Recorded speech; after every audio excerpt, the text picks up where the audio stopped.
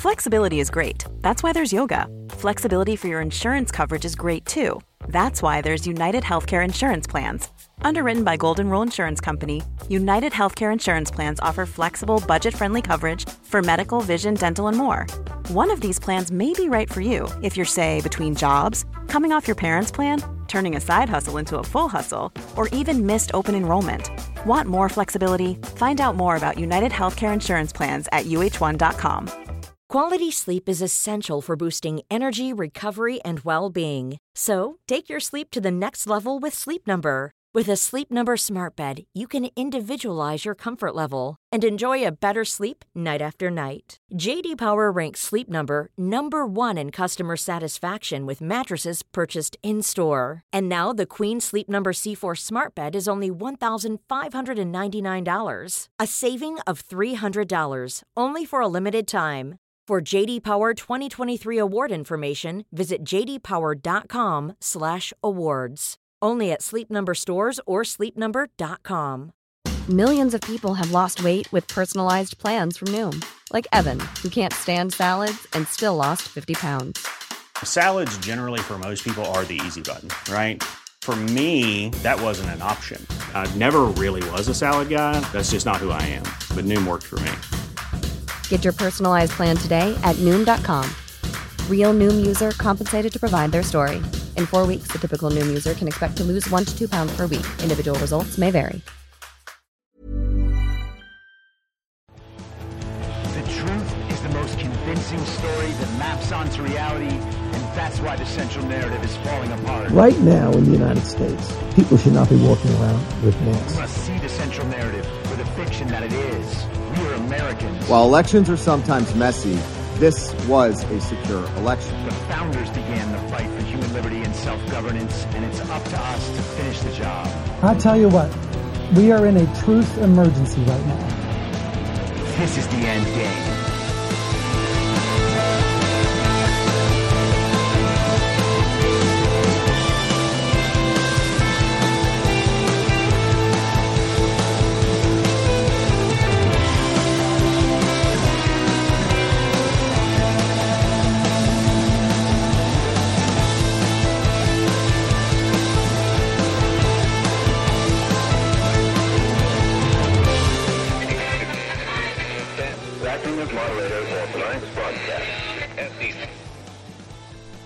It's Monday, February 5th, 2024, the 1111th day of dystopia.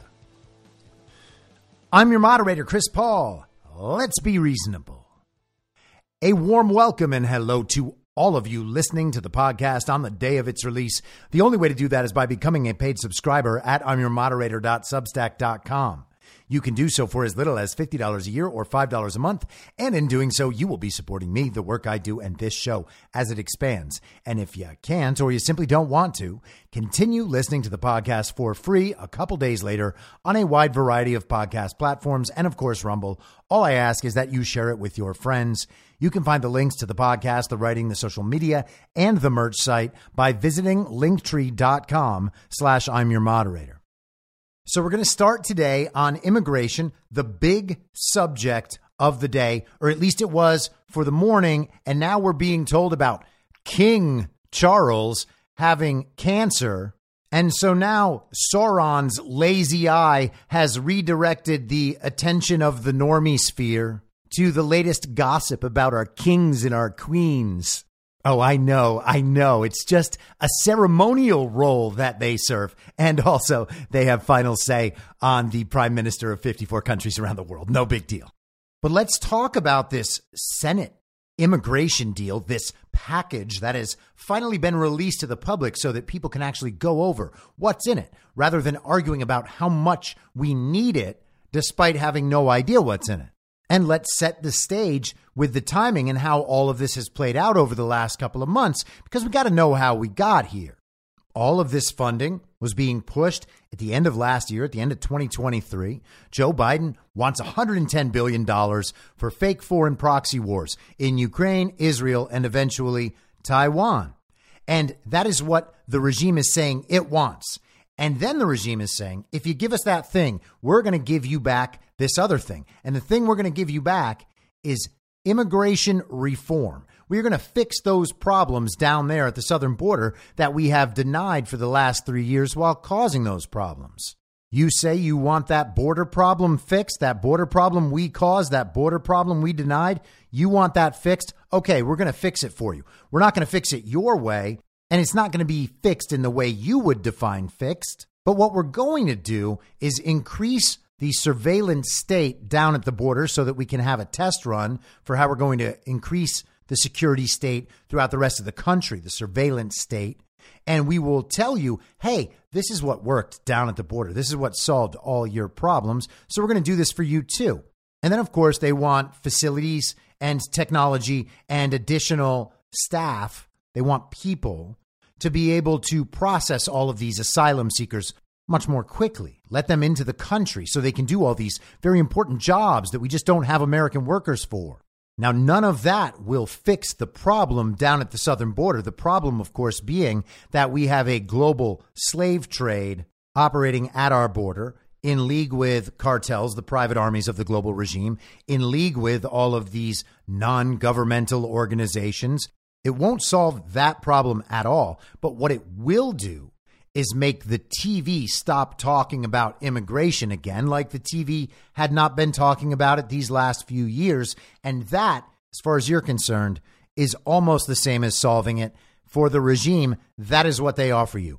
We agree not to show you uncomfortable immigration stories that make you mad for a while if you give us this money. If you say that you are willing to extend your indentured servitude and the indentured servitude of your children for decades more, then we are going to, do the things that we already want to do at the border. And we're told that these terms have been negotiated over the course of a few months now. They wanted all this stuff done last fall as we headed into last winter. And instead, they got their must-pass legislation. They got their National Defense Authorization Act. They got their farm bill. They kicked the can down the road. They set two deadlines up, January 19th, February 2nd. And they said, you know what? We're going to take care of this next year. We're just going to keep the government open and keep spending until next year. And before that first deadline, they extended the deadline again. They said, we're going to keep spending for another 5 weeks, another 6 weeks till March 1st and March 8th. This January 19th, this February 2nd, going to be replaced with March 1st and March 8th. So February 2nd, that was last Friday. Nothing happened. They've still been pushing this whole narrative about getting these bills signed, but there was no deadline. There was no rush to do anything. So nothing happened.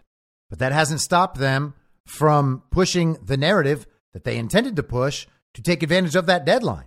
And that includes the concertina wire issue down at the southern border. Greg Abbott, who's had the border open for the slave trade to operate at Texas' southern border for the last 3 years, well, now he's got concertina wire there, so problem solved. Joe Biden says, we're going to cut down that concertina wire, and the Supreme Court says, go ahead. And after that happened, we were told, you are getting dangerously close to civil war here. Now, there are very interesting constitutional issues, very interesting states' rights issues to discuss and deal with over this situation. But the idea that somehow a non-problem just reached a moment of absolute urgency and emergency, well, that doesn't make any sense. We've had various sub-narratives to support all of that, to make everyone across the country understand. We need to do whatever these people want to do at the border because the problem is so big. As I said last week, they haven't changed the terms of the negotiations over the course of a few months. It's been the same negotiation for the same deal on the same terms. There's nothing that's going to get the House to pass any of this. And the regime doesn't want to just give up on their agenda items, so they're going to do what they always do. They're going to try to manipulate the narrative in order to leverage public sentiment and get people to fold, acquiescing to the demands of the regime. None of that seems to be working. Amongst all the immigration talk, the illegal alien talk, the sanctuary city talk, the crime talk, the being freed without bail talk, all of the problems of illegal aliens that we are getting just pounded with right now in the narrative, after hearing nothing about it for years, all of that talk overlaps with these spending deadlines. It overlaps with this bill. It overlaps with the Supreme Court decision. It overlaps with this trucker convoy that was supposed to happen over the weekend. And it did happen, I'm told. People have sent pictures. They said there were a few hundred people there. And hey, for all the nice, patriotic Americans who are acting in good faith, thinking that they need to show their physical presence and put out the effort to show up at these events, cheers, guys. All right. I'm not trying to insult you. Okay. But the thing is, that's an op. Nothing could ever be more obviously an op.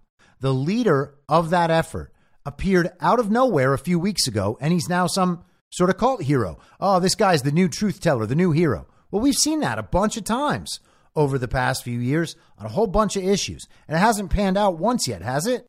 Now, I'm not trying to say bad things about this guy. I just have no reason to believe that any of this is real while it intersects all of these other things. Where was the trucker convoy 3 years ago for the southern border? Is the immigration problem worse now? No. But what they want to do is create a frenzy over this problem so that they can push through this legislation. And they tell us this all the time. They could not possibly be making it any clearer. And you have to wonder what that whole trucker convoy setup was for. That was meant to be a very big info op. And even if it was all entirely organic and done in good faith, it's still an info op. They wanted to show their numbers to convince other people, look, this is what the country believes. It can still be analyzed as an info op, even if you're going to say that everybody there was just participating spontaneously in something that they believe to be good, and that the people running it and setting it up from the beginning also believe it to be good. Now, 2 weeks ago, we were told it was going to be a really big deal, and instead it made absolutely no news whatsoever. Why is that? It's because those initial narratives for which this thing seemed like such an urgent event, all of them just faded into the background among all the other things that are going on. Because ultimately, there was no civil war coming over concertina wire. We were watching a staged drama play out within the narrative, meant to rile all of us up so we all demand this ridiculous immigration bill be passed. And so let's go to Axios for their mainstream reporting about what's in this package. This is from yesterday, Sunday, February 4th. Senate releases new $118 billion package for Ukraine-Israel border. Hey, what happened to that whole Taiwan thing? Oh, yeah, that's in there. They're just not telling you that in the headline because you don't know that you're supposed to care a lot about that yet. The Senate Appropriations Committee released on Sunday the text of their sweeping $118.3 billion emergency spending package, which combines foreign aid with restrictive policy changes for the U.S.-Mexico border. The bill's fate is highly uncertain, with the package held up for months as a bipartisan group of senators hashed out a border deal to appease Republicans. An initial vote is expected this week. Okay, so first off, we need to begin understanding this as a unipartisan group of senators. These aren't two parties coming together who are normally fighting like cats and dogs. Now they're coming together to do the right thing for the American people. That's not what this is. This is both sides of the uniparty announcing that, yes, they are the same. They have the same interests and they are happy to work together on these things and tell Americans, hey, Americans, right now, we're not fighting. You know how we're always fighting? We're like always the opposite, totally opposites all the time. Well, this time we are getting together because it's just that important. It's a little give and take, you see. We're both getting everything we want, and the American people are giving us those things. We take, they give. But it's in a unipartisan fashion, which means this time we're looking out for the interests of everyone. And of course, they're presenting this as a border deal to appease Republicans. It's not a compromise to appease Republicans. It's marketing that you have compromised to appease Republicans. Whereas, once again, you're just trying to manipulate leverage within the narrative to get people who will not go along to go along. Republicans are divided on whether to support additional aid for Ukraine and whether the newly negotiated border measures go far enough to stop illegal border crossings. But more accurately, the Uniparty wants additional aid for Ukraine, Some Republicans don't. MAGA Republicans don't. The American people don't. The Uniparty also wants to pass the border package. They're not giving something away. They want both things. And it doesn't actually do anything to shut down immigration. So it's not that it doesn't go far enough to stop illegal border crossings. It doesn't go anywhere at all to stop illegal border crossings. In fact, it allows 5,000 of them every single day. Some progressive Democrats are expected to vote against what would be one of the most restrictive border bills of the century. According to what? According to nothing. The regime has just marketed it that way. Who are they pretending to be restricting? Speaker Mike Johnson is undermining the effort further by planning a vote on an Israel-only aid package. I thought they wanted the aid to Israel. Wasn't that the most important thing? Isn't Israel desperate for this aid? But apparently not.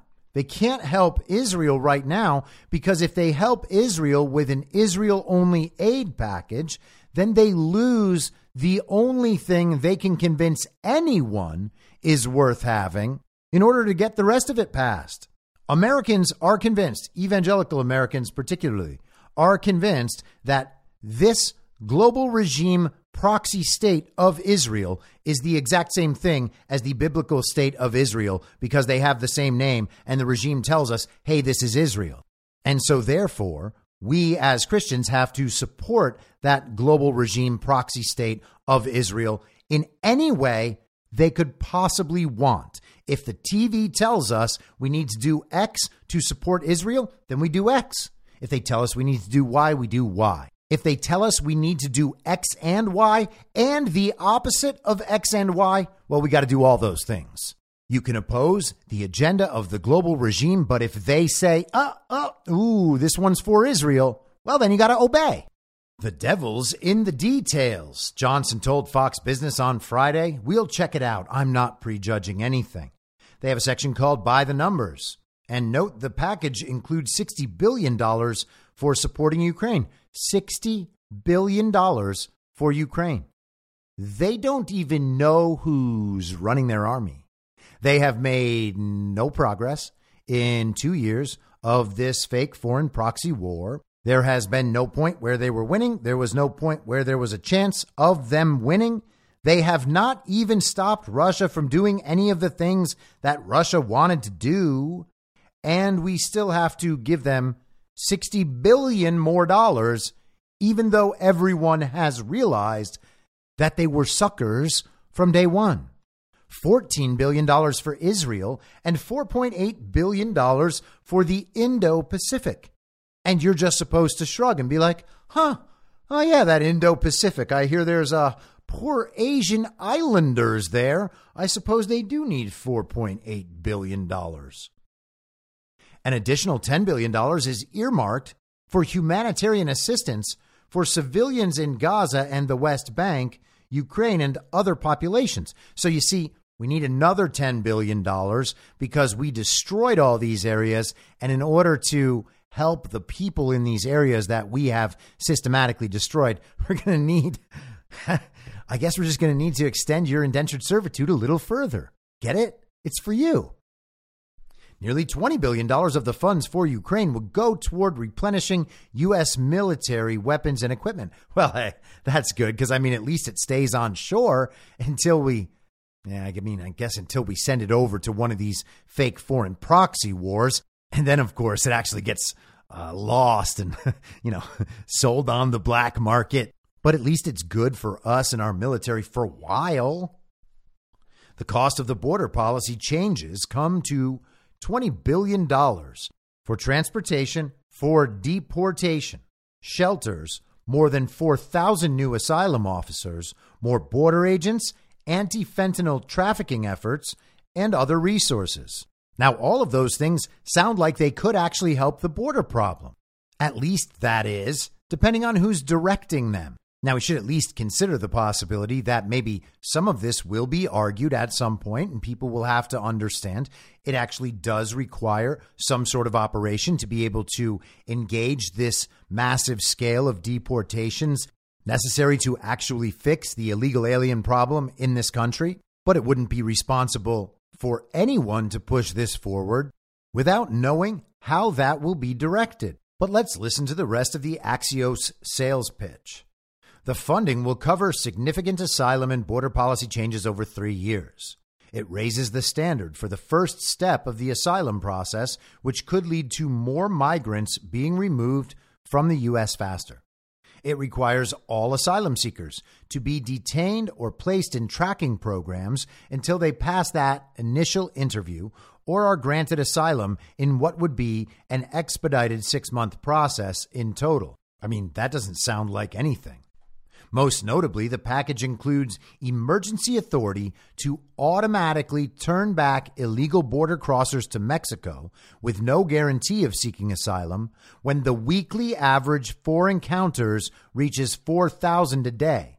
The emergency action would be required at 5,000 encounters per day. That's 150,000 per month.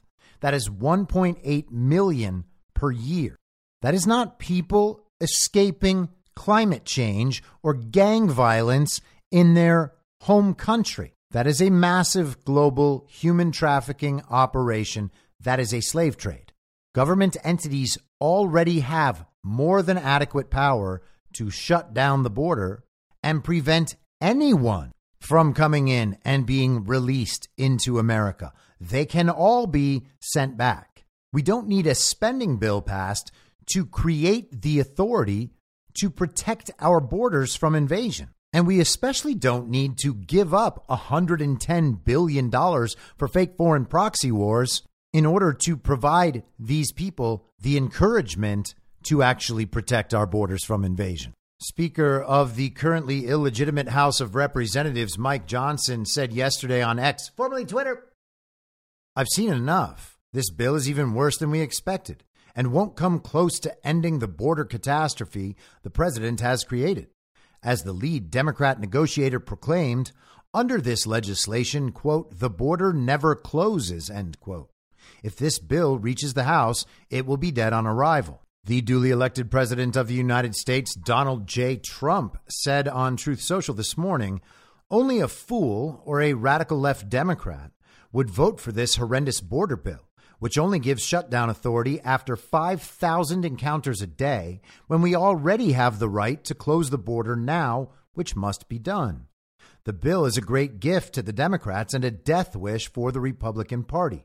It takes the horrible job the Democrats have done on immigration and the border, absolves them, and puts it all squarely on the shoulders of Republicans.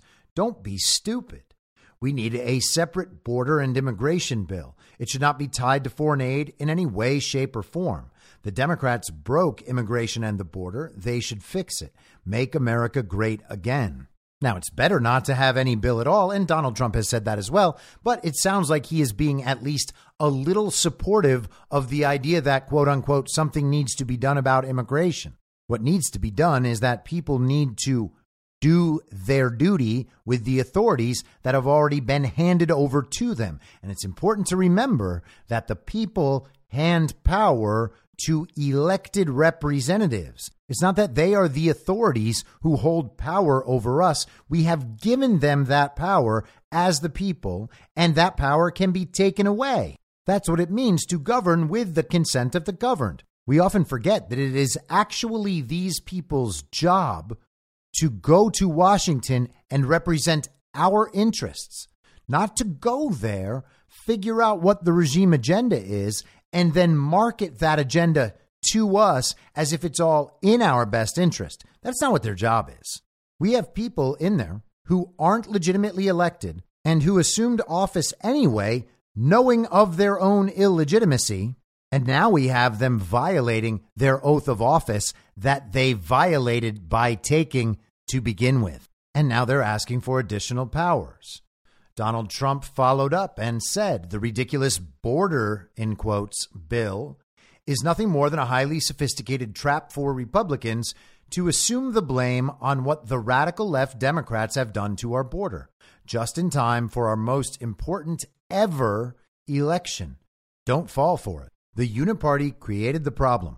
Now the Uniparty wants to take credit for solving the problem, not by actually solving the problem, but by working with the television to sell Americans on the idea that they realized the problem was actually a problem 3 years too late. But once they did, they sprung right into action and solved the problem on our behalf. Therefore, you can't blame them for any of the immigration problem.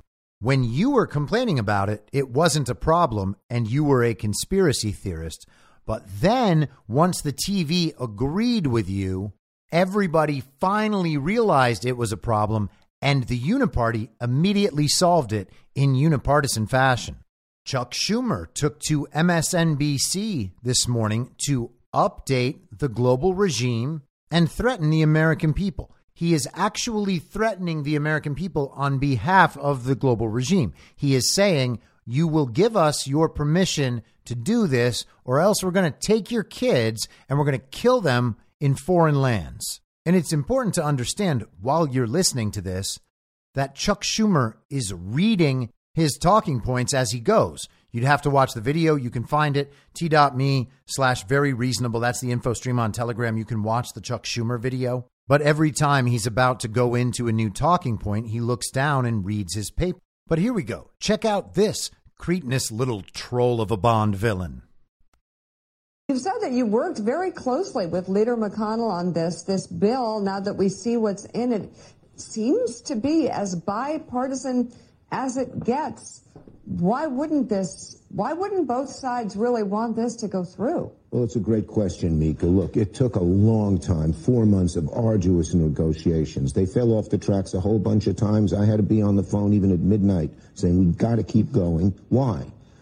We're at a turning point in America. This bill is crucial, and history will look back on it and say, did America fail itself? Why is it crucial? Well, if we don't aid Ukraine, Putin will walk all over Ukraine. We will lose the war, and we could be fighting in Eastern Europe in a NATO ally in a few years. Americans won't like that. If we don't help Israel defend itself against Hamas, that perpetual war will go on and on and on. If we don't help humanitarian aid to the starving Palestinians in Gaza, hundreds of thousands could starve. And the border, everyone has said it's chaos. You just saw Speaker Johnson. He said it's chaos. We have to do something legislative a few months ago. But what has happened, in answer to your question, so this is crucial for America. It's a turning point. History is going to look over our shoulders and say, did we rise to the occasion? To his credit, Mitch McConnell did. But too many Republicans, including Speaker Johnson, are just scared to death of Donald Trump. Donald Trump has said he wants chaos. Donald Trump has said, well, wait till I become president. That'll take at least a year. Ukraine could be gone. The border will get much worse. War in the Middle East will get worse, maybe bringing us into it. He's doing it all for political reasons. And let me just say, will senators, the crucial question, the $64,000 question, the majority of Republican senators know this bill is the right thing to do. It's a compromise. I don't like everything in it. Neither does McConnell. But it's a compromise. That's the only way you get things important done in the Senate. We proved that 2 years ago in our bipartisan legislation. And will the senators drown out the political noise from Trump and his minions and do the right thing for America? It's a crucial question. History is looking down on every one of us right now. Now, there was no real argument there. It was just, you all need to do what we say, or else terrible things are going to happen. You're going to find yourself in a war in Eastern Europe fighting against Russia in a few years. No, we won't. We're going to find ourselves dragged into this Israel-Hamas war in the Middle East. No, we won't. Hundreds of thousands of Gazans are going to die if we don't send them humanitarian aid. What? I thought we were helping Israel glass the place. Isn't that what all the neocons were saying last fall? Oh, we got to glass that place. Let's just destroy everyone. Everyone in Gaza, all the Palestinians, they're all supporters of Hamas. I mean, Hamas got, quote unquote, elected in a very free and fair election there, right? That means all the citizens definitely support them. Therefore, we can kill them all. Therefore, glass the whole place. We got a canal to build. And while we were paying Israel to glass the place, now we also have to pay for all of the people that they kill and maim and leave homeless and foodless. Makes sense. And of course, then we also have to send billions down to the border, because if we don't do that, then people can't do their job of protecting the border with the power that they already have to protect the border. So there's no argument there. It's just that Mitch McConnell and Chuck Schumer have come to this agreement. They don't like everything in the bill, but they agreed this is the right thing for the American people. So now it has to be passed. Chuck Schumer and Mitch McConnell have agreed that this is the right thing for the American people. So now it is everybody else's responsibility to give them what they want. That's what it means to have a government of, by, and for the people. Two ridiculous, old, corrupt, criminal perverts get to tell everybody that they compromised with one another, and everybody else has to then support them. And we have to do it on the basis that the political experts, we have medical experts to deal with quote unquote viruses. And so we have political experts to deal with political issues. And the people who are the experts at politics are the people who are politicians. Therefore, this is what the experts say we need to do to fix this problem. We need to trust the experts now and support them. I mean, they've said quite clearly that they worked together to find a bipartisan solution, as bipartisan as it gets, according to Mika Brzezinski. Now, as bipartisan as it gets doesn't mean anything. Are you claiming that both parties in full agree to do something? Is that what it means for something to be as bipartisan as it gets? And if all of them agree about both sides of a deal, but disagree with another group of people whose approval they need to get the deal done, well, then they're one side. And the people whose approval they need are the other side. What has happened is not two sides coming together.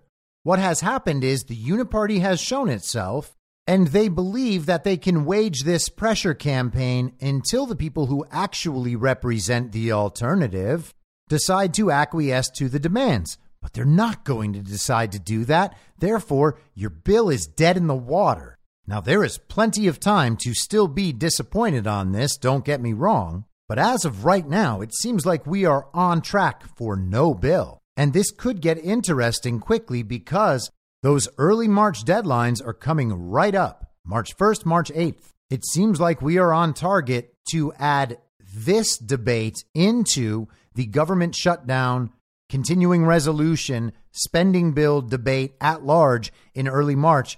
March 1st is less than 4 weeks away.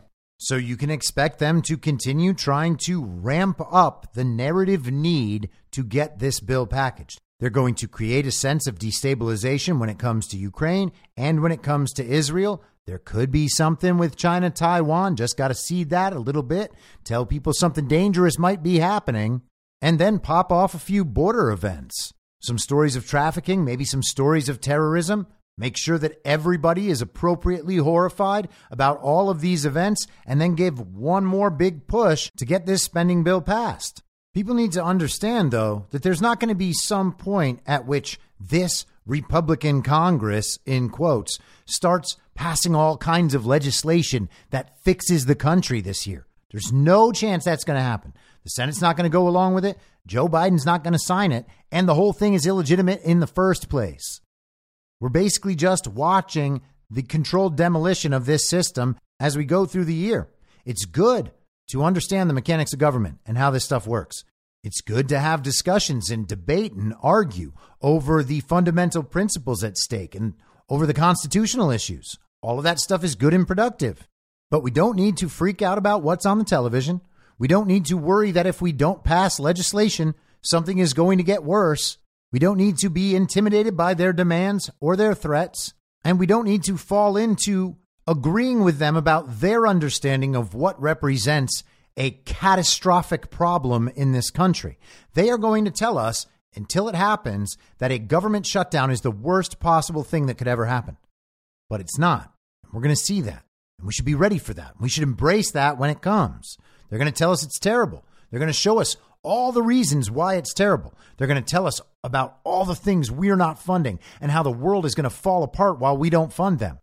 But it's not true. And that shutdown will just eventually be cover for what has to happen. People seem to forget often that we are in an information war against millennia-old evil and central bankers. If you want to solve the problem, it's going to be a bumpy ride every now and then. If you think that problem is going to be fixed by pressing a few buttons on an iPad screen attached to a black box one day this fall, and everything is going to be all roses and sunshine after that, you're fooling yourself.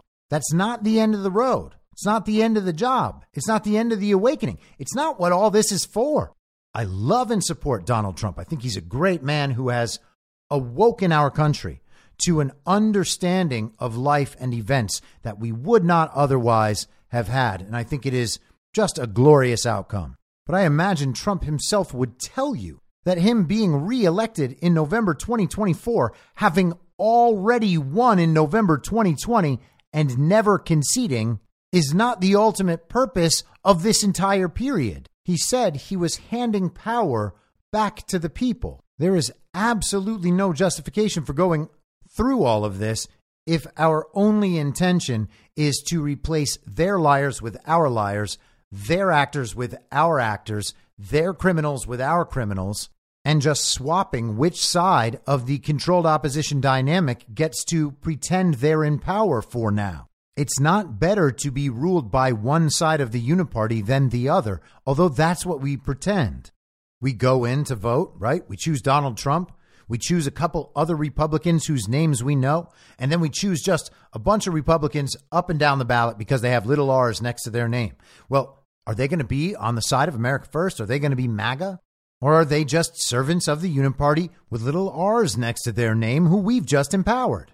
We need to learn the lessons, and then we need to apply the lessons. We don't learn the lessons and then say, hey, we're going to apply all of these lessons once all the normies have woken up. And we're just going to support everybody who keeps these normies trapped 3 years in the past until they wake up, because those guys are the ones who are going to wake the normies up. So we'll cap off the conversation on this illegal alien / fake foreign proxy war bill with the statement from House Republican leadership, Speaker Johnson, Leader Scalise, Whip Emmer, and Chairwoman Stefanik today released the following statement regarding the Senate's immigration bill. House Republicans oppose the Senate immigration bill because it fails in every policy area needed to secure our border and would actually incentivize more illegal immigration. Among its many flaws, the bill expands work authorizations for illegal aliens while failing to include critical asylum reforms. Even worse, its language allowing illegals to be released from physical custody would effectively endorse the Biden catch-and-release policy. The so-called shutdown authority in the bill is anything but, riddled with loopholes that grant far too much discretionary authority to Secretary Alejandro Mayorkas, who has proven he will exploit every measure possible in defiance of the law to keep the border open.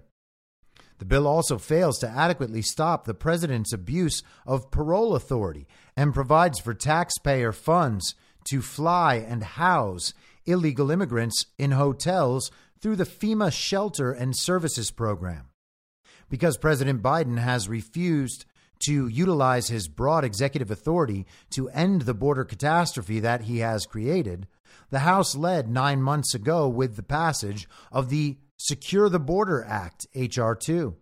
That bill contains the necessary components to actually stem the flow of illegals and end the present crisis. The Senate must take it up immediately. America's sovereignty is at stake. Any consideration of this Senate bill in its current form is a waste of time. It is dead on arrival in the House. We encourage the U.S. Senate to reject it. So we shall see if they end up passing this standalone Israel aid package. And I imagine that we will hear about how they're going back to the drawing board. The two sides are going to get together to keep negotiating, which basically means they'll try to increase the threats or increase the pressure on various members of the Republican House caucus who are not stepping up to push this bill forward.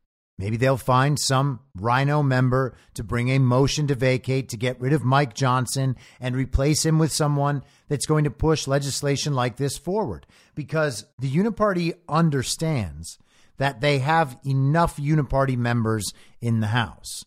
Mike Johnson is preventing the bill from coming to the floor, but if he brought it to the floor, maybe they'll get 100 or 150 Republicans in there. And of course, they would have plenty of Democrats on board to get the thing passed and send it to the fake president so that they could keep the gravy train rolling down the tracks. Maybe we will see that coming over the next few weeks as they progress toward these deadlines. It may become clear that they're headed toward a government shutdown, and they will try to replace Mike Johnson with someone else who will actually do the bidding of the Uniparty and will push through all of these unipartisan compromises. And one last note, the Chamber of Commerce is applying pressure to Mike Johnson. This is Newsweek this morning. Mike Johnson faces rebellion from America's largest lobbying group. The Chamber of Commerce, which represents and advocates for businesses, said on Monday that it was, quote, pleased to see desperately needed border security, asylum, and immigration reforms included in the emergency supplemental funding proposal before the U.S. Senate. In a statement, Executive Vice President and Chief Policy Officer for the group, Neil Bradley, wrote, the economic disruption and human suffering wrought by our border crisis have become so severe that Congress cannot afford to ignore these problems any longer. We look forward to working with members of Congress to pass these common sense measures that will improve America's security by addressing our southern border and supporting Ukraine and Israel. But of course, that is ridiculous. Just wants the continuous flow of quote unquote low wage labor into the country. The problem has not now become so severe. They are just manipulating and leveraging public sentiment in order to push the Uniparty agenda forward. Both sides of this negotiation are the Uniparty.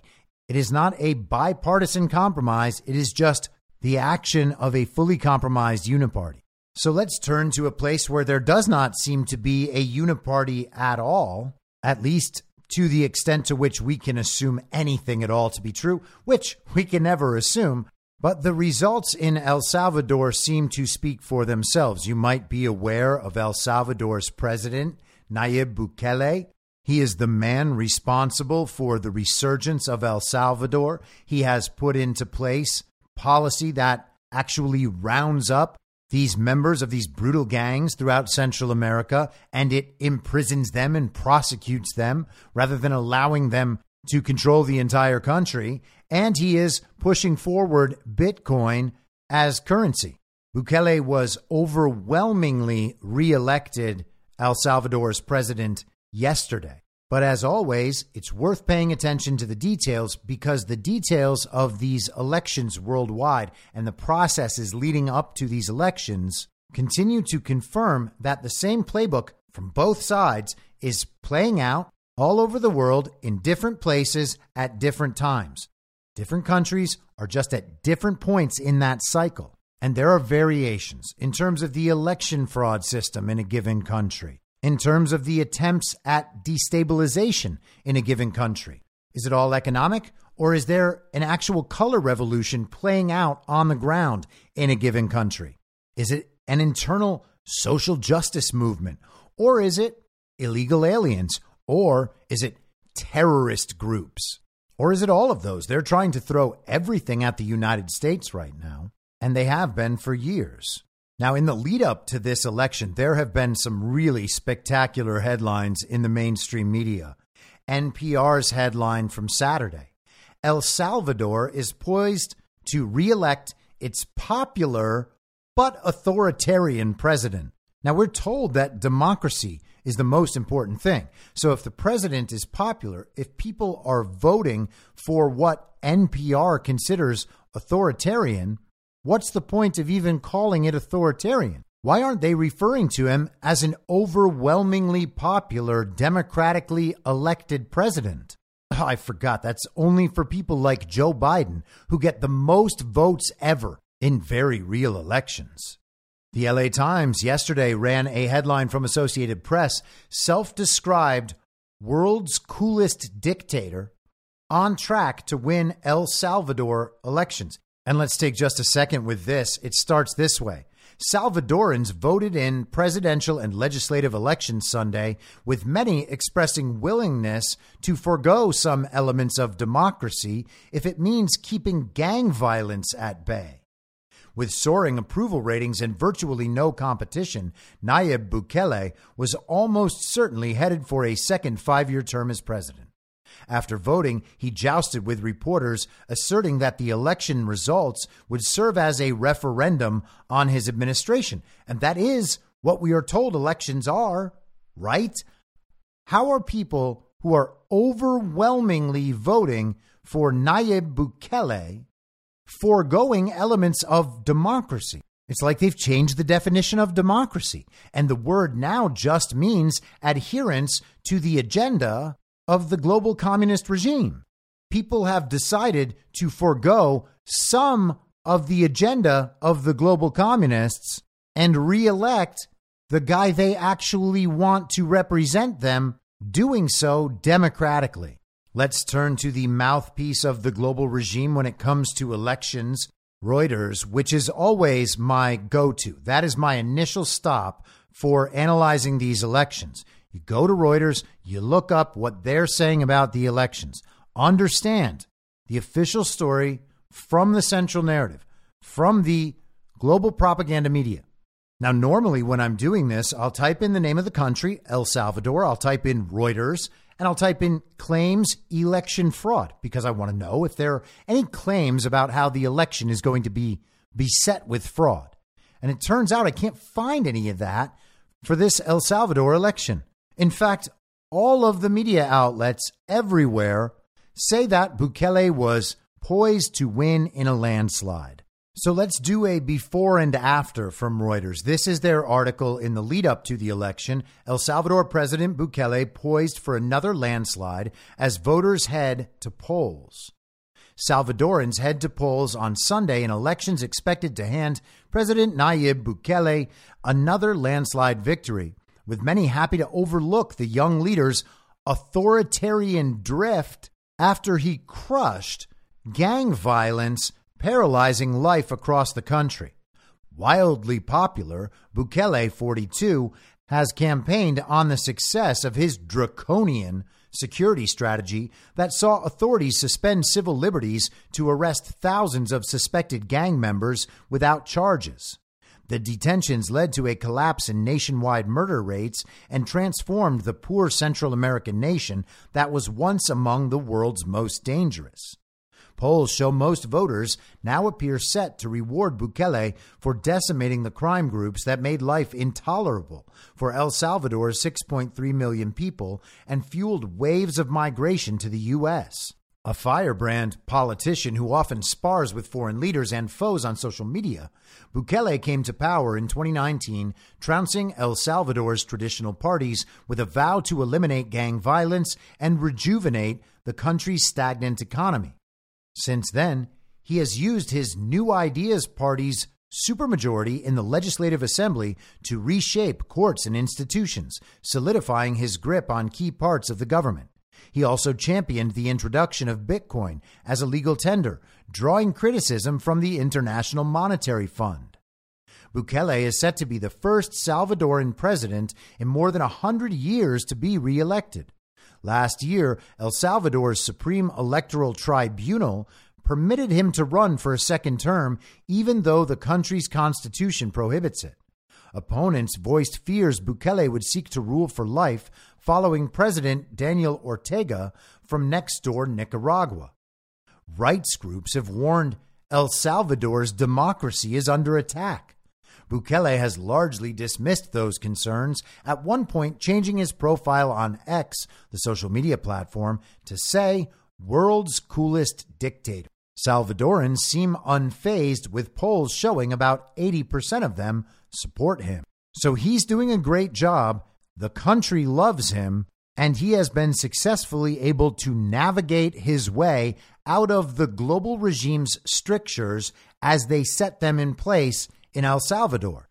What we're seeing over time is even these small countries throwing off the control of the global regime. We've seen it in Southeast Asia, in Myanmar. That was 3 years ago now. We've seen it throughout Central Africa, and now we're seeing it in parts of South America and Central America. But let's go to the results. This is also Reuters. El Salvador's Bukele declares victory in presidential poll. This is from today. President Nayib Bukele on Sunday declared himself winner of El Salvador's national elections in a landslide, claiming he captured more than 85% of the vote, even though electoral officials have not released any results. Bukele said his New Ideas party also captured at least 58 positions in El Salvador's 60-seat legislative assembly, citing unspecified information that he had access to. A record in the entire democratic history of the world, Bukele said on X, the social media site. See you at 9 p.m. in front of the National Palace. He's saying that he has set the record in the history of democratic elections world over with the magnitude of this win, with the percentage of the vote that he received. Electoral officials have not commented on the results yet. Polls closed at 5 p.m., about 2 hours before Bukele claimed victory. An exit poll by CID Gallup put Bukele's support at 87%. Bukele now appears to become the first Salvadoran president in almost a century to be reelected. If his predictions are accurate, he will wield unprecedented power and be able to overhaul El Salvador's constitution, which his opponents fear will result in scrapping of term limits. Now, just so you don't think that this enormously popular figure is actually doing good things that other world leaders could emulate, Reuters wants you to know that he's actually destroying their entire economy. Reuters says, extreme poverty has doubled and private investment has tumbled under Bukele. There has not been much momentum on his highly publicized plans for Bitcoin City, a tax-free crypto haven powered by geothermal energy from a volcano. The IMF, which is negotiating a $1.3 billion bailout with El Salvador, in late 2023 described the country's fiscal situation as fragile, although apparently 90% of the country just doesn't care. Or maybe, just maybe, they don't see the country being economically fragile the way the global regime and the International Monetary Fund see it. When they're saying investment has pulled out of the country, they mean that elements of the global regime are no longer funneling money into the evil twin faction elements of the country in order to support their role and their infiltration to keep El Salvador in the column of the global regime. CNN added an interesting wrinkle to this. This is from their article covering El Salvador's election today. El Salvador's Nayib Bukele set for landslide election victory. They say earlier on Monday, the Federal Election Authority said it asked polling stations across the country to manually record the results of Sunday's presidential election after electronic transmission of results stopped updating overnight. The court said it took its decision based on the country's electoral code and after actions that, quote unquote, hindered the transmission of primary results and, quote, other factors beyond the control of the court, without elaborating further. Polling stations are now manually reporting voting records, with both election officials and party representatives taking, quote, photographic or scanned evidence, end quote, of the records before sending them to the court. So it sounds like there's something a little bit strange happening down there, worth keeping an eye on. CNN also writes, it is clear among the Salvadorian public that, quote, there is a strong bottom-up mandate to continue with the state of exception that has brought security, even as it has completely shredded any kind of presupposition of innocence or rights to trial or to a lawyer for anyone the government is interested in going after. Will Freeman, a fellow for Latin American Studies at the Council on Foreign Relations, told CNN. An overwhelming win for Bukele would likely give the young leader more leeway to reform El Salvador in his heavy-handed vision. Bukele has not shied away from comparisons to autocrats, once setting his Twitter biography to read the world's coolest dictator. And his government has said they are, quote, eliminating democracy in the country. They link to a panicking New York Times article from the other day. The headline was, "He cracked down on gangs," and writes, "Now he's set to win a landslide." And it's hilarious. I mean, it really is funny. The people in the country absolutely love what he's doing, but we're supposed to believe that he is some kind of autocratic authoritarian dictator who is cracking down and destroying civil rights in his society. 90% of the country loves what he's doing. He's removing the global regime. They practice an inversion of democracy. They steal elections and then they just implement their agenda, buying off whoever they have to, corrupting the system, corrupting people, compromising everyone through blackmail and whatever else. That is their version of democracy. That is a total inversion of the people choosing with majority rule what it is they want. But they are quoting in the New York Times Bukele's vice presidential candidate, who says, "To these people who say democracy is being dismantled, my answer is yes.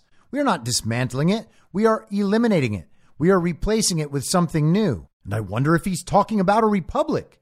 We keep pretending that democracy equals freedom or democracy equals control by the people. That's not true. Democracy is just a word whose meaning has been shifted and changed with the force of the global regime. And now what they call democracy, which is actually just neo-feudalism, a global communist regime, a borderless, one world, liberal, international, rules-based order.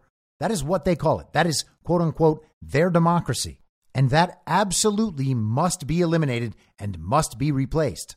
Actual democracy is right there in front of you.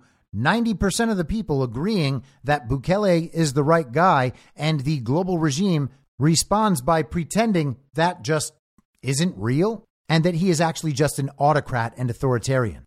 Ilhan Omar was trying to head things off at the pass last week. She posted on X, formerly Twitter, "I led members of Congress in sending a letter to Secretary Blinken urging action on threats to democracy in El Salvador. The State Department must review its relationship with El Salvador and defend democratic values. The Salvadoran people deserve free and fair elections." And she went on.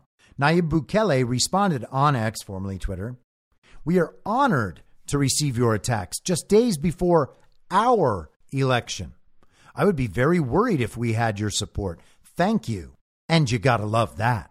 I decided I do want to hit just one more piece of this New York Times article, kind of as a segue into the next topic. After discussing how scary it is that democracy is being eliminated in El Salvador, they write, "The leaders of India, Turkey, and Hungary, for example, have all earned multiple terms at the polls while being accused of authoritarian tendencies." And of course, the people accusing them of authoritarian tendencies are not the people electing them. It's just the people in the global regime's propaganda media. Viktor Orban's people in Hungary do not think that he is a brutal authoritarian. So it doesn't matter at all what some New York Times writer thinks. We have to get completely out of this mindset where we believe that we should have some sort of say in who governs a free people. They write, "In the United States, Donald Trump is closing in on the Republican nomination for president while facing criminal prosecution for mounting an insurrection. With every victory, analysts say, these charismatic strongmen are forcing their countries to reckon with an increasingly urgent question. How much does the system of checks and balances, once considered a bedrock of liberal society, actually matter to voters?" And if you got a little chill when they said that system of checks and balances, you are paying the right sort of attention, because they are using that phrase the same way they use the phrase our democracy. We were told that democracy is a good thing, and there's an argument that democracy is a good thing, and it feels like the right thing intuitively. Oh, the most people want that one thing. I guess that's the right thing. That's what everyone should do. I get it. I might ask you why everyone needs to do something. I would love it if the government didn't do anything but protect the people, which is what they're supposed to be doing. And that is the one thing they definitely don't do in any respect. They basically do everything but that. The regime media is actually making me worry now about a system of checks and balances. I mean, are these authoritarian strongmen, these charismatic strongmen, are they removing the system of checks and balances? I haven't heard Trump say that he wants to remove the system of checks and balances. We're talking about vast, overwhelming majorities. If 90% of the country wants to do something, and we have already determined that we want to have a country and we want to have governments that do things based on the collective desires of the people, well, then I suppose the country should be doing that thing. The system of checks and balances is the people voting in the first place. Now, I'm certainly down with branches of government being able to check and balance one another. But if somebody gets reelected with 90% public support for that reelection, and that person goes into office to implement policies they support and those 90% of the people support in the way that they were sold to the people, we don't actually need to give one other branch of government control so that the global regime can simply infiltrate that and then work their way back up to full power from there. And you have to understand that what we're seeing is the global regime in retreat. They are backing up and trying to hold whatever territory they still have. And when they lose that, they back up and then they try to hold there.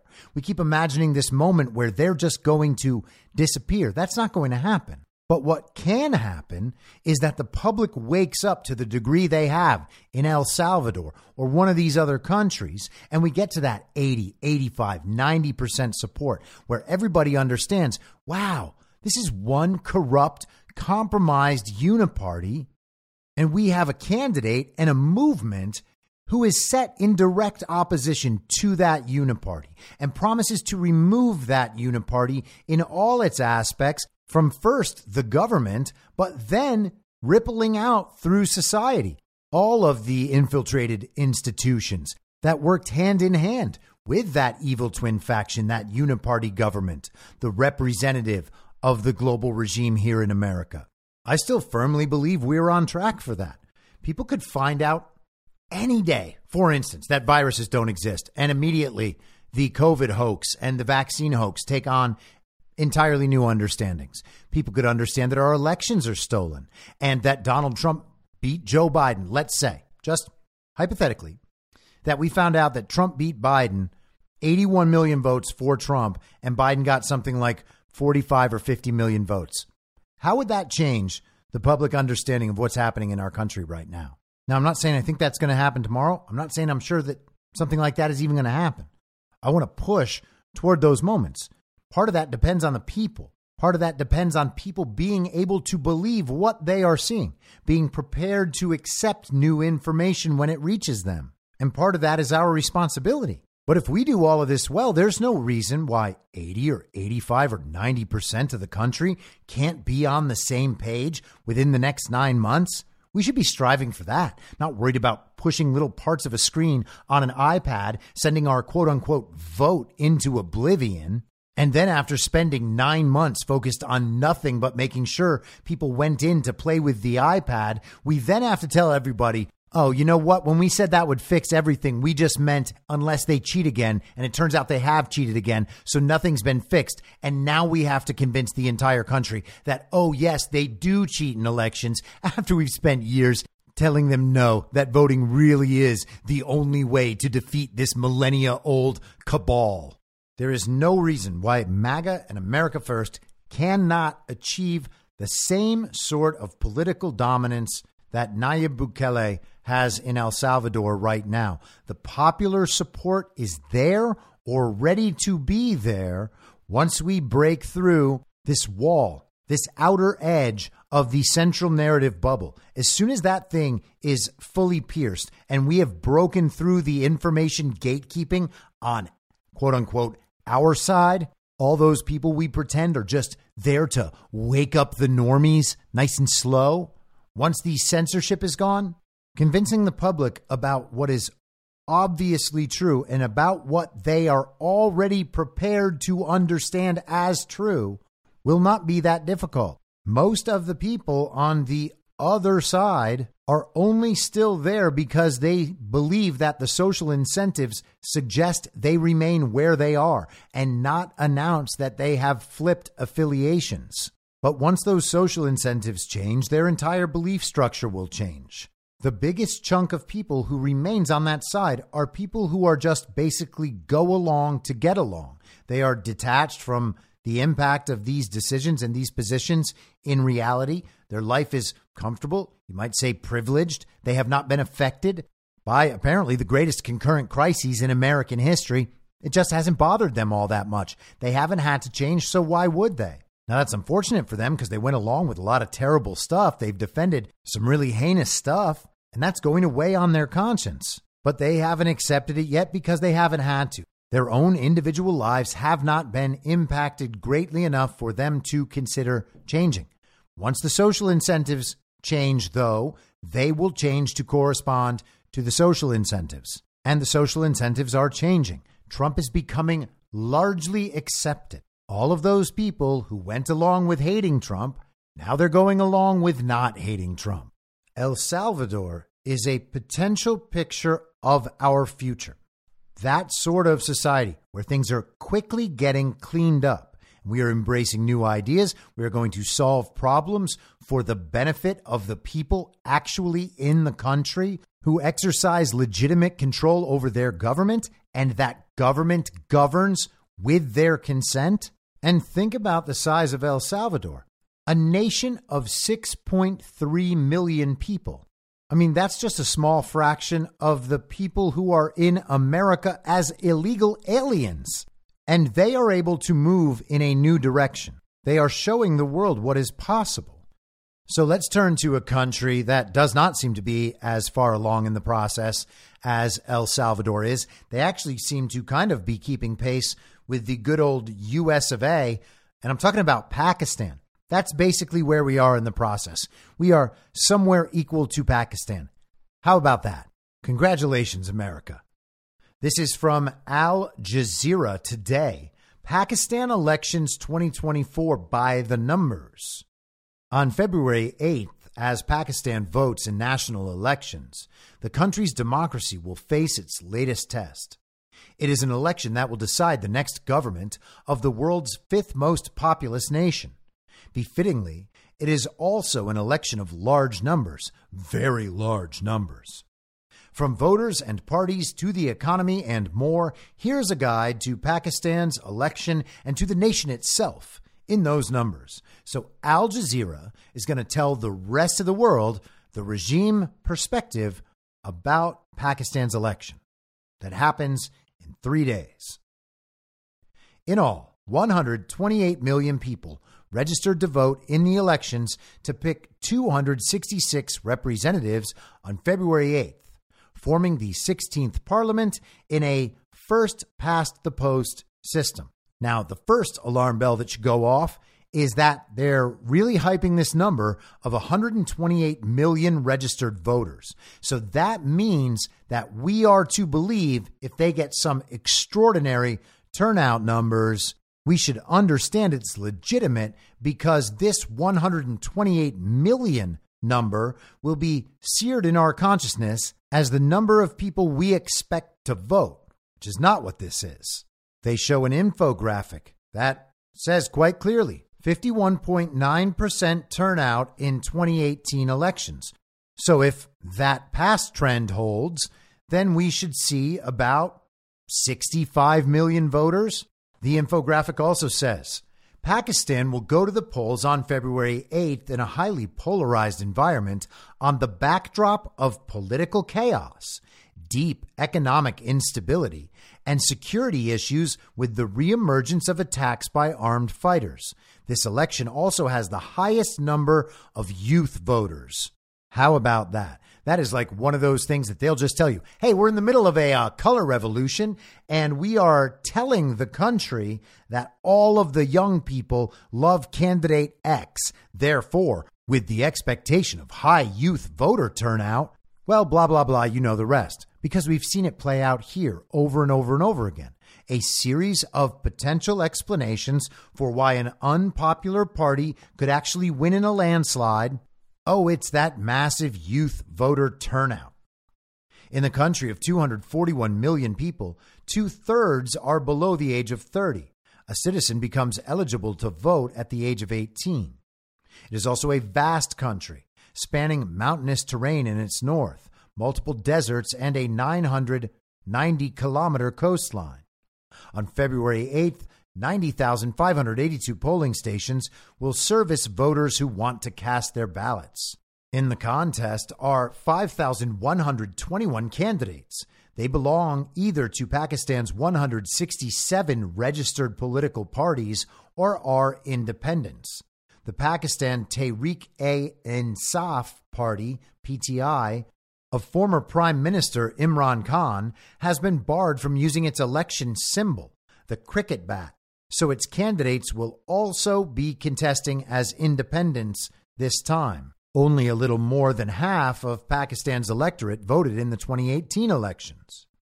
With a crackdown against Khan's party ongoing, it is unclear whether the February 8th elections will see a lower turnout or a surge in the form of a silent protest vote in favor of PTI-aligned candidates. It sounds like they're not sure whether or not they're going to be able to steal this election. I really do have a strange suspicion that we are going to hear narratives very similar to this over the course of the next 9 months. 9 months from today, by the way, leading up to our election. The elections are taking place amid an ongoing economic crisis with inflation running at almost 30% and a weakening currency, which has shed more than 50% of its value against the United States dollar in the last 2 years. Meanwhile, the country entered into a 9-month, $3 billion bailout deal with the IMF in July last year, which is set to expire around the same time as a new government will take oath. Whoops. That sounds like our illegitimate Congress and fake President Joe Biden continuing to print and spend regime bucks, both them and the regime thinking that that might be enough to keep them in power, not worried that they might never get those regime bucks paid back because if they don't retain power, the whole regime buck system goes away. In addition to these economic woes, attacks from armed factions have increased in past months, adding to the instability of the country. The struggling economy has allocated 243.6 million rupees, which is about $850,000, for the cost of the elections, which many critics believe has effectively been engineered to keep Khan out of power and instead usher in a leader the military is comfortable with. Once again, that sounds like our fake President Joe Biden and the Uniparty's military-industrial complex here. They don't want Trump. They didn't want Trump. It's not like Biden's their guy, but at least he's a guy of theirs. Many critics believe that the elections have been effectively engineered to keep Imran Khan out of power. And it's happening in the same way they're trying to keep Donald Trump out of power. They're just prosecuting him for whatever they can make up and get away with. Pakistan's powerful military establishment has ruled the country directly for more than 3 decades of its independent history. It is the most powerful institution in the country. 12.5% of the government budget goes toward military spending, according to government documents. The run-up to the polls has seen Khan sentenced to jail in at least 3 different cases, and former Prime Minister Nawaz Sharif, who was previously jailed and then in exile, return and emerge as a leading contender again.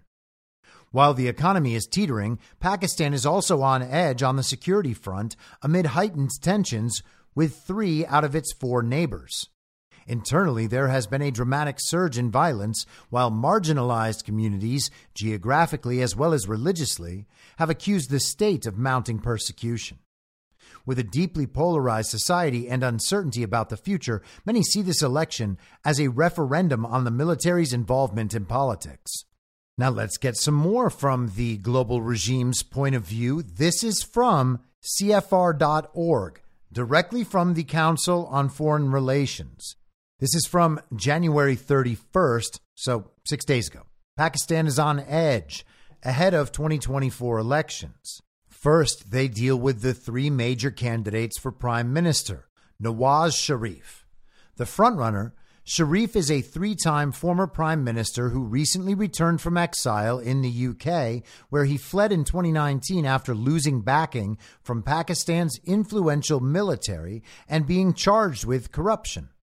Experts, including senior advisor at the U.S. Institute of Peace and former CFR fellow Daniel Markey, say Sharif has since mended ties with the military and is now acting as its proxy. Sharif is running on the ticket of a party he founded, the center-right Pakistan Muslim League Nawaz. So it sounds like you've got your uniparty right candidate right there.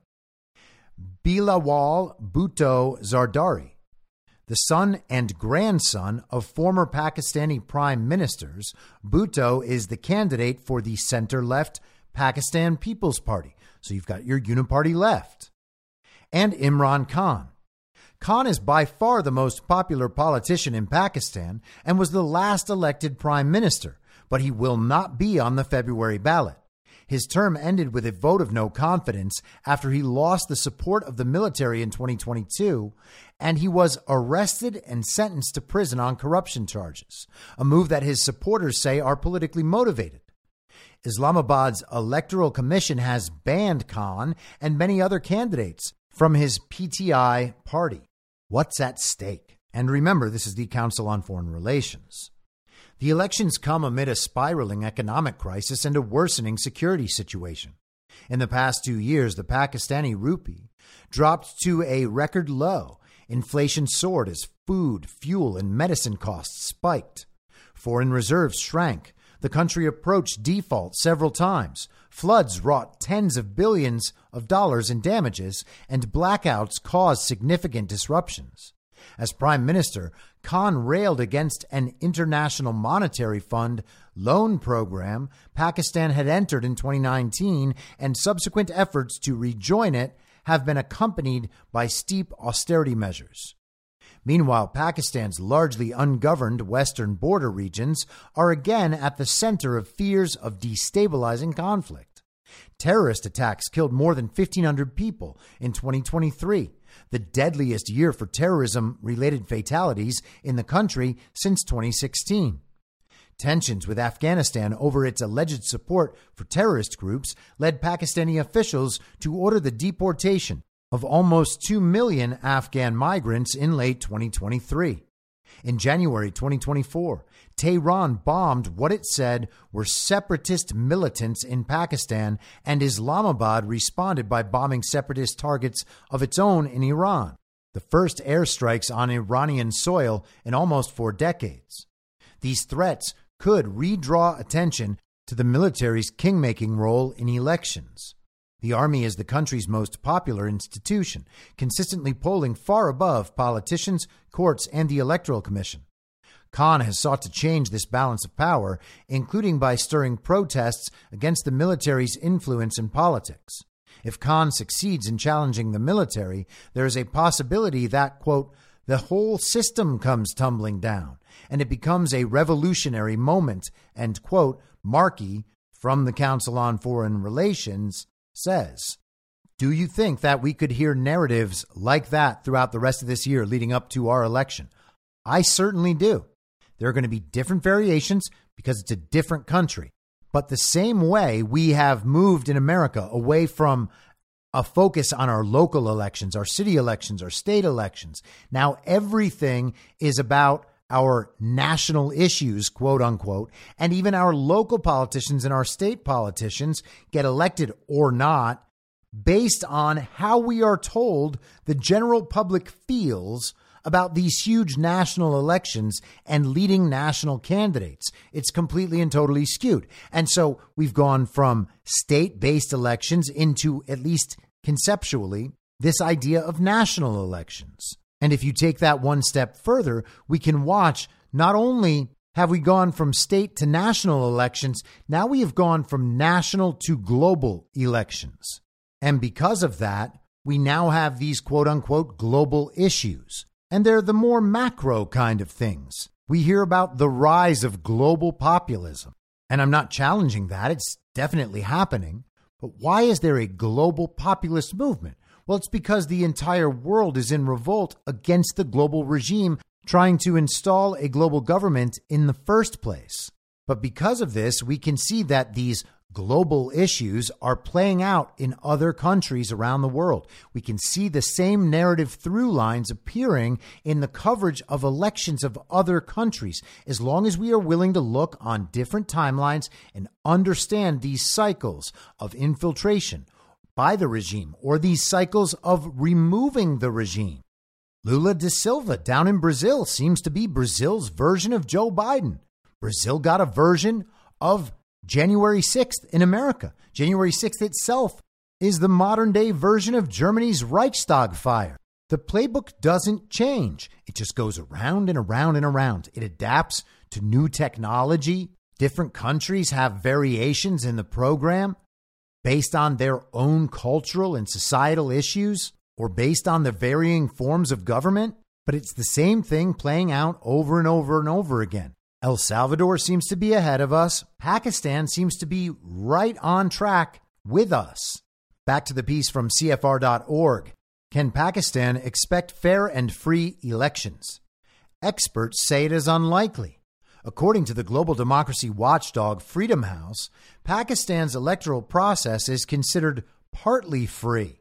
While it holds regular elections, the country operates under a hybrid rule between the military and civilian government, and no elected prime minister has completed a full term. And they have a graphic showing the history of this since 1988. Benazir Bhutto, government dissolved by President. Nawaz Sharif's first term from 1990 to 93. He resigned. Bhutto again. Dismissed by the president. Nawaz Sharif again, deposed by General Pervez Musharraf. Yusuf Raza Gilani from 2008 to 2012, disqualified by the Supreme Court. Nawaz Sharif again, disqualified by the Supreme Court. And Imran Khan ousted in a vote of no confidence. So basically, the same people have been handing control back and forth for the last 35 years. The shifting treatment of Khan and Sharif is a case in point. In 2018, the military apparatus shepherded Khan to power via electoral manipulation and corruption charges against Sharif and his allies. Now Sharif is back in its good graces and Khan has been disqualified. The Supreme Court struck down a previous lifetime ban on those with criminal convictions contesting elections, carving a path for Sharif's candidacy, while authorities have found a range of procedural ways to hobble the PTI's campaign and stifle any pro-Khan organizing. Meanwhile, there is still a possibility that the elections could be delayed for a third time since the original November 2023 date. The sense in Pakistan is that the election will be held once the establishment has finished sidelining Khan and can be assured that an election will yield its desired outcome of a Sharif victory, writes Brookings Institution fellow Madiha Afzal. The article goes on to note that Pakistan has recently distanced itself from President Joe Biden's efforts to promote democracy globally. Some experts say Washington has decided to tread softly on Islamabad's electoral issues, in contrast with its assertive stance on Bangladesh's recent elections, to avoid a deeper political crisis. So it sounds like they're keeping the U.S. State Department far away from Pakistan's elections. Joe Biden's efforts to promote democracy globally, Pakistan apparently is not into that. The Council on Foreign Relations here is essentially saying that this election is being engineered, it's being rigged, it's being stolen. The people cannot expect a free and fair election. Why aren't they going nuts about the breakdown in democracy here? Why is the regime only concerned about our democracy when it's an example of someone being elected in an overwhelming landslide? Why do we need to freak out about democracy in El Salvador, but not in Pakistan? The CFR closes this article with some brief analysis on how these elections might affect relations with India and China. Regarding India, decades of tension between the two nuclear-armed powers had threatened to boil over during the 2019 cross-border conflicts in Kashmir. But India will also be holding general elections this year, and some analysts argue that under a Sharif administration, another term for incumbent Prime Minister Narendra Modi holds the potential for a normalization of relations. Interesting.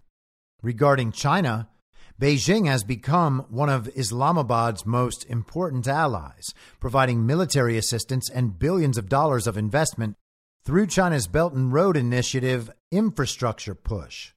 Some BRI projects, such as the China-Pakistan Economic Corridor, have slowed and even stalled in recent years, but analysts say that a new Sharif government could put these projects back on track and potentially accelerate cooperation with Beijing. But let's spend some more time on Imran Khan and what is going on there. This is from Time magazine today. Pakistan's elections are being brazenly rigged. Why doesn't the U.S. seem to care? For a man staring down the barrel of a 10-year jail sentence, Imran Khan was oddly nonchalant in court last Tuesday. As his representatives argued passionately for a fair hearing, Pakistan's ex-prime minister retrieved his eyeglasses, unfolded a newspaper, and did his utmost to ignore the surrounding commotion. At one point, he looks up and says, "Oh, I don't need to listen to this. It's a fixed match. I know what the result is going to be." Khan's sister, Alima, tells Time. So why are all of you wasting your time? It's not a difficult conclusion to draw. Khan's trial for allegedly leaking state secrets was conducted in camera inside a makeshift courtroom within a jail complex with public and media banned. Khan's own defense team were blocked from taking part, with the judge appointing two state-employed colleagues of the prosecution to represent the former national cricket captain instead. When they gave the sentence, he said, "Oh, it's only 10 years? I thought it would be 15, says Alima. So he's laughing through the whole thing. Does that sound like what's happening with Donald Trump and these ridiculous political persecutions? Sure does. The case heard one of more than 180 separate charges Khan, 71, currently faces, and that have rendered a return to power nigh impossible for Pakistan's most popular politician. So he's got 180 separate charges. That's twice as many as Donald Trump. He was back in court on Thursday on separate corruption charges related to the transfer of land for a charitable university he founded. On Saturday, he was sentenced to an additional 7 years for having an, quote, un-Islamic marriage. It's becoming such a joke, says Alima. And again, that does sound like what Donald Trump is dealing with, including the idea that he is somehow conducting espionage. Khan accused of allegedly leaking state secrets. That sounds similar to the Jack Smith documents case. But few in Pakistan are laughing as the nuclear-armed nation of 240 million stumbles towards general elections on February 8th. The legal onslaught on Khan dovetails with a broader purge of his PTI party, which has seen thousands of workers arrested, dozens of its leaders quit under duress, its famed cricket bat logo banned, and constituency boundary lines redrawn to allegedly benefit its opponents. Khan's name has been scrubbed from mainstream media and his own nomination papers rejected. Of course, there is no level playing field and no way this election can be seen as free and fair, says Patricia Gossman, Associate Asia Director for Human Rights Watch. And this is interesting because now you have elements of the regime trying to let everybody know that these elections aren't going to be free and fair. But let's continue. The obvious question is why a U.S. whose president has called democracy promotion overseas, quote, the defining challenge of our time, end quote, has not taken a stronger stance to condemn such shenanigans. When asked at a press briefing Wednesday about attempts to muzzle the PTI, State Department spokesman Matthew Miller cut the question short, saying he couldn't comment on the specific report because, quote, I haven't seen it. Before issuing the bromide, we want to see free and fair elections take place in Pakistan. And here is the audio of that, by the way. I just wanted to pick up on his Pakistan question, because you said earlier that that's a matter for the Pakistani courts. When it came to Venezuela, that's a political matter, it seems. The Venezuelan courts, of course, approved, Maduro's banning of the party. Now, you could say that court is under Maduro's thumb. It's a kangaroo court. But in Pakistan, the prosecution was held in secret. Just recently, his attorney, Imran Khan's attorneys, were kept out of the courtroom, and they took attorneys from the prosecution team and put them on the defense team.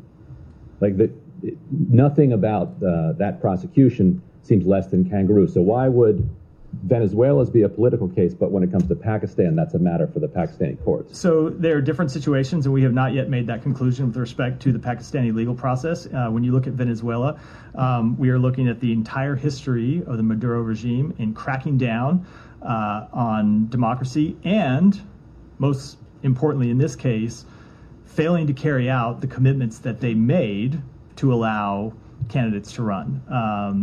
It's a commitment that they made that the country has reneged on, and that's why we were able to make the assessment in that case. So there might still be a determination on the Pakistan question? I don't have anything to preview, but it's not one that we've made at this time. Let's continue with the Time article.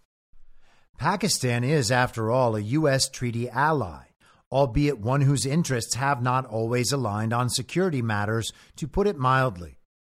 America remains its top export destination and a key source of aid, thus retaining significant influence. Isn't that amazing? We just pay them to do what we want them to do. And by we, of course, I mean the evil twin faction in the United States, our Uniparty. Our American representation of that global regime sends Pakistan our money so that they go along with the global regime agenda. A power vacuum and popular unrest serves nobody's interests at a time when the U.S. is desperately trying to stop Israel's war against Hamas from spilling into a broader regional conflict. America's not actually desperately trying to stop that. The fake president is actively trying to create a war over there. In truth, American reticence is both personality-driven and structural. Khan retained an oddly chummy relationship with the overtly Islamophobic Donald Trump. Yeah, man, the Muslims, they still like and get along with Donald Trump. I guess those Muslims just aren't as good at spotting Islamophobia as our mainstream journalists are here in America. So Khan is pals with Trump, but according to Time, he proved no friend to Joe Biden, fuming over the president's failure to call him following his 2020 election victory and ranting about a U.S.-sponsored plot to oust him. I say I genuinely do love these mainstream journalists. Their retardation is so enlightening. They really believe that everyone knows Joe Biden really is a legitimate president, even though all world leaders know that's not the case. Imran Khan and Joe Biden never talking is kind of a big deal, especially while he still continues to be chummy with Donald Trump. The case regarding leaking state secrets relates to allegations Khan released a confidential diplomatic cipher that he tenuously claims proves Washington pulled the strings of his ouster in an April 2022 no confidence vote. So he is saying that the American Uniparty is responsible for his removal from his position as prime minister in Pakistan, that the fake president's administration did that. Now, what if he's right? What if he's right and the fake president, Joe Biden, actually is a bad guy? Could that cause problems? Yeah, it could cause problems. American engagement in Pakistan boils down to wanting the South Asian nation to keep a lid on Islamic terrorism and stabilize relations with its historic nemesis, India, and Khan's record is poor on both.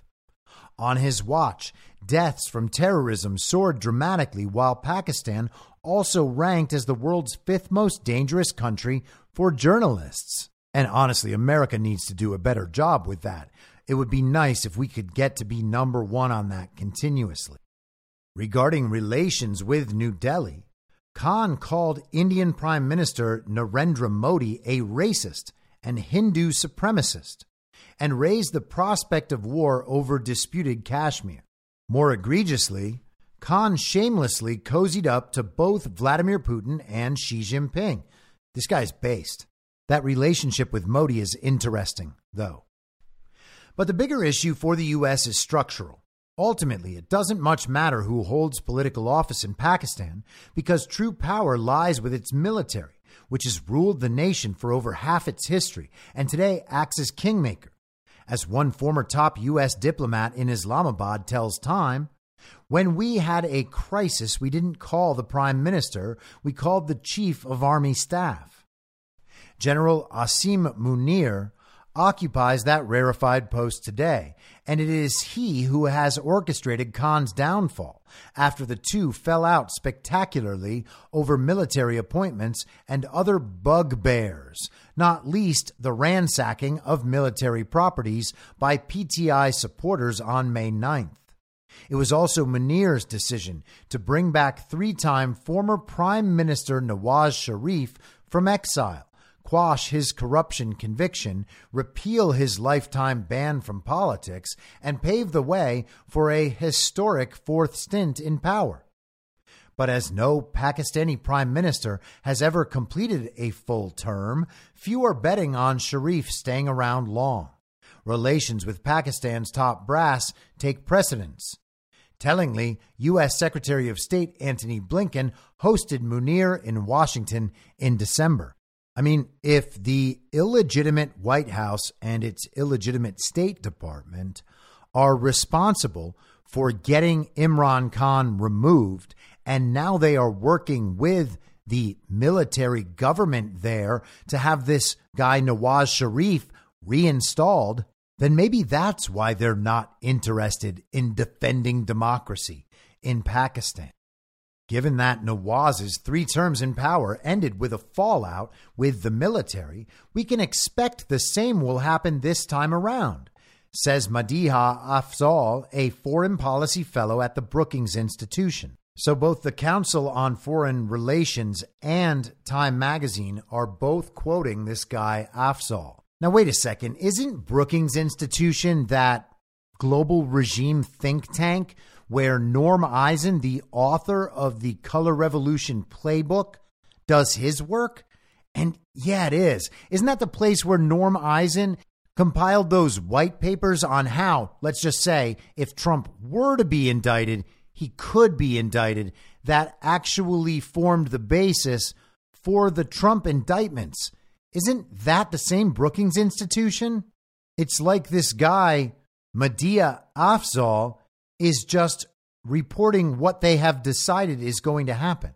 They've written the playbook. This is the playbook that's going to play out. They're bringing Nawaz Sharif in. They're going to install him, and then he will have a fallout with the military and be removed. That is what they're telling us right here.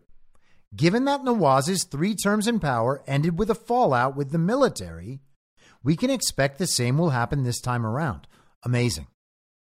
In the near term, however, from the U.S. perspective, Sharif is a safe, predictable pair of hands who won't rock the boat with India.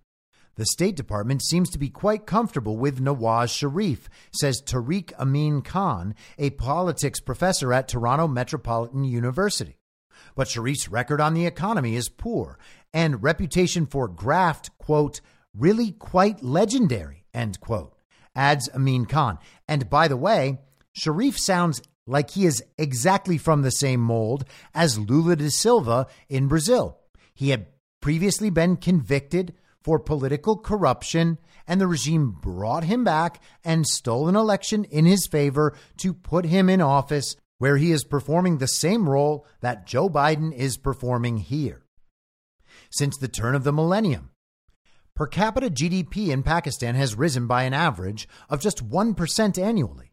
In 2000, the average Pakistani was some 50% richer than his Indian counterpart. Today, they are 25% poorer. Headline inflation rose to 29.7% year over year in December, owing to tax hikes and a sharp fall in the currency. Having been prime minister for more time than anyone else since 1990, Sharif must take a fair share of blame for Pakistan's poor economic performance over this period, writes Garrett Leather, senior Asia economist for Capital Economics, in a briefing note. Despite his spotty diplomatic and security record, growth under Khan averaged at 6% for his last 2 years in office, despite headwinds such as the pandemic. The risk that a spiraling economy overseen by a government that lacks broad popular support would set the stage for significant social unrest, chances of which would be amplified by interference with the actual voting process. The PTI is refusing to give up and has managed to register candidates for the vast majority of constituencies.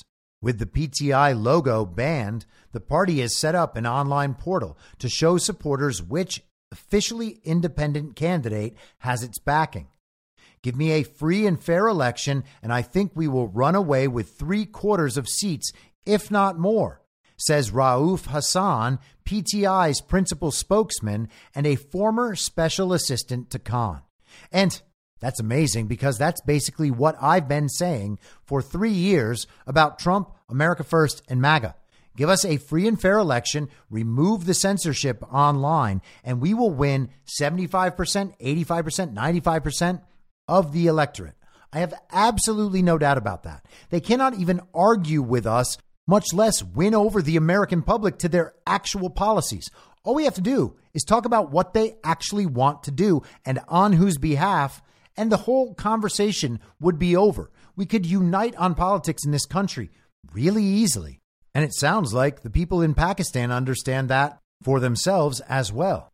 Various opinion polls put Khan's popularity at around 60 to 80%, and the threat of a strong showing from his supporters may prompt the military to take more decisive action to hobble them. The election, as it is set up, is already not free nor fair, says Afzal. The only question, in my view, is if there is overt rigging on election day, end quote. Street violence and any security response would, above all, make it more difficult to secure another IMF bailout, one deemed essential to avoid default and potential economic collapse. And that is what they say will happen if we allow a government shutdown to go through. It's almost like when we agree to keep accepting the printing of more regime fiat currency based on the extension of our indentured servitude and the indentured servitude of future generations, we're basically just performing the same function that is performed in these countries when they accept bailouts from the International Monetary Fund. Crazy, huh? My greatest fear is that this election is going to be called out for being a sham, says Anita Weiss, a professor of international studies at the University of Oregon. And there will be riots all over Pakistan that it can barely endure because of the severe economic crisis. So they know the elections will not be free or fair. The military is trying to install its guy, upon whose choice they agree with the illegitimate administration in America. And they are trying to keep the most popular party and its candidates from winning anywhere. And the biggest concern for the global regime is whether or not that party that has been completely and obviously deprived of its voice and its vote, whether or not they will actually cause trouble. This is a preview of our elections, and it's being published by the same outlet that published Molly Ball's piece on how the regime fortified our elections here in the United States in 2020. To finish, as such, the Biden administration may yet regret not taking a stronger stance to protect the democratic values it claims to hold so dear. Quote, "It would likely not have changed the overall direction of what's happening," says Afzal. "But Washington voicing concern would have given Pakistan's military establishment pause and perhaps softened the extent of the crackdown." So the evil twin faction, the Uniparty in America, is standing by the side of the Pakistani military as they bring back this man, Nawaz Sharif, and prevent the most popular politician and his party from running in these elections in every possible way they can. They have set up their own kind of side infrastructure to tell people how to vote for their specific candidates, and the attempt is being made to thwart that as well. So we shall see. They're having this election in a couple of days. It's going to get very interesting very quickly, assuming they do go through with that election. It looks to me like this is a pretty good parallel to what we're going to see this year in the United States. They're politically prosecuting and persecuting Donald Trump. If they are able to convict him and attempt to throw him in prison, they might also attempt to remove his name from the ballots, as they're doing in states across the country. That effort could get considerably worse. Who knows what the Republican Party decides to do with their level of control over the nomination? Could you see Trump removed from the ballot, them bringing back some Republican candidate to be that placeholder, take on Joe Biden, or somehow elevate a third-party candidate, force Americans to revert to unusual means of voting, like write-in candidates, for instance? So who's to say? I certainly don't know. We will just have to see what the future holds. But we're getting lots of hints. And it really is worth noticing that the same stories are playing out again and again and again all around the world on different timelines. We can watch them play out. We can learn by what's happening there what might be happening here. We can listen to our media, the global regime's mouthpiece to us. We can listen to these stories. We can understand how they might tell these stories to us. And we know, at least broadly, what interests they're trying to protect. We need to learn from the experience of other countries as they contest against this global regime and its infiltration, as they try to remove these elements from their country.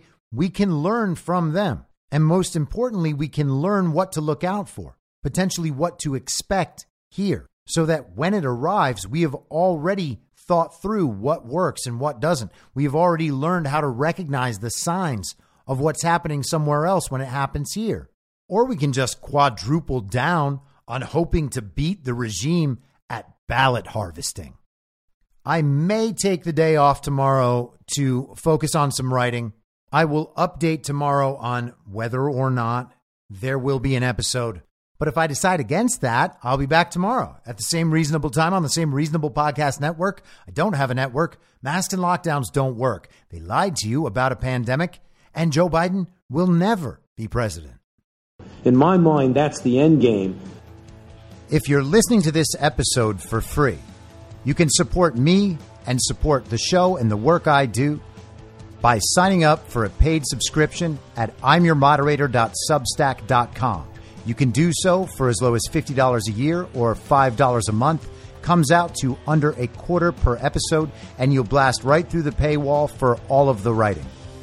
The merch store is www.cancelcouture.com, and you can find everything else by heading to Linktree, linktree.com/I'mYourModerator. And I'll see you soon out on the range.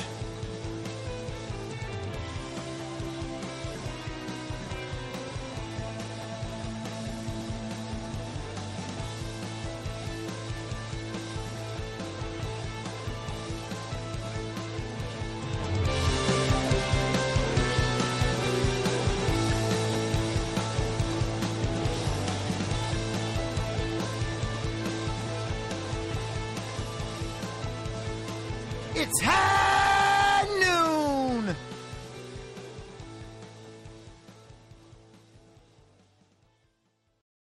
In my mind, that's the end game. Thanks for listening. If you'd like to follow what I'm reading and thinking throughout the day, you can do that by downloading the Telegram Messenger app and going to t.me/I'mYourModerator. On social media, you can follow me on Truth Social, Getter, and Gab at I'm Your Moderator. I also have channels on Rumble and BitChute. If you'd like to follow the writing, you can find me at imyourmoderator.substack.com. The merch site is cancelcouture.com, or go direct, shop.spreadshirt.com/cancel-couture. If you'd like to support the podcast financially, the best place to do that is Ko-Fi. Go to ko-fi.com/I'm Your Moderator. And all of these details will appear in the show notes with each episode. I'll see you soon down on the range.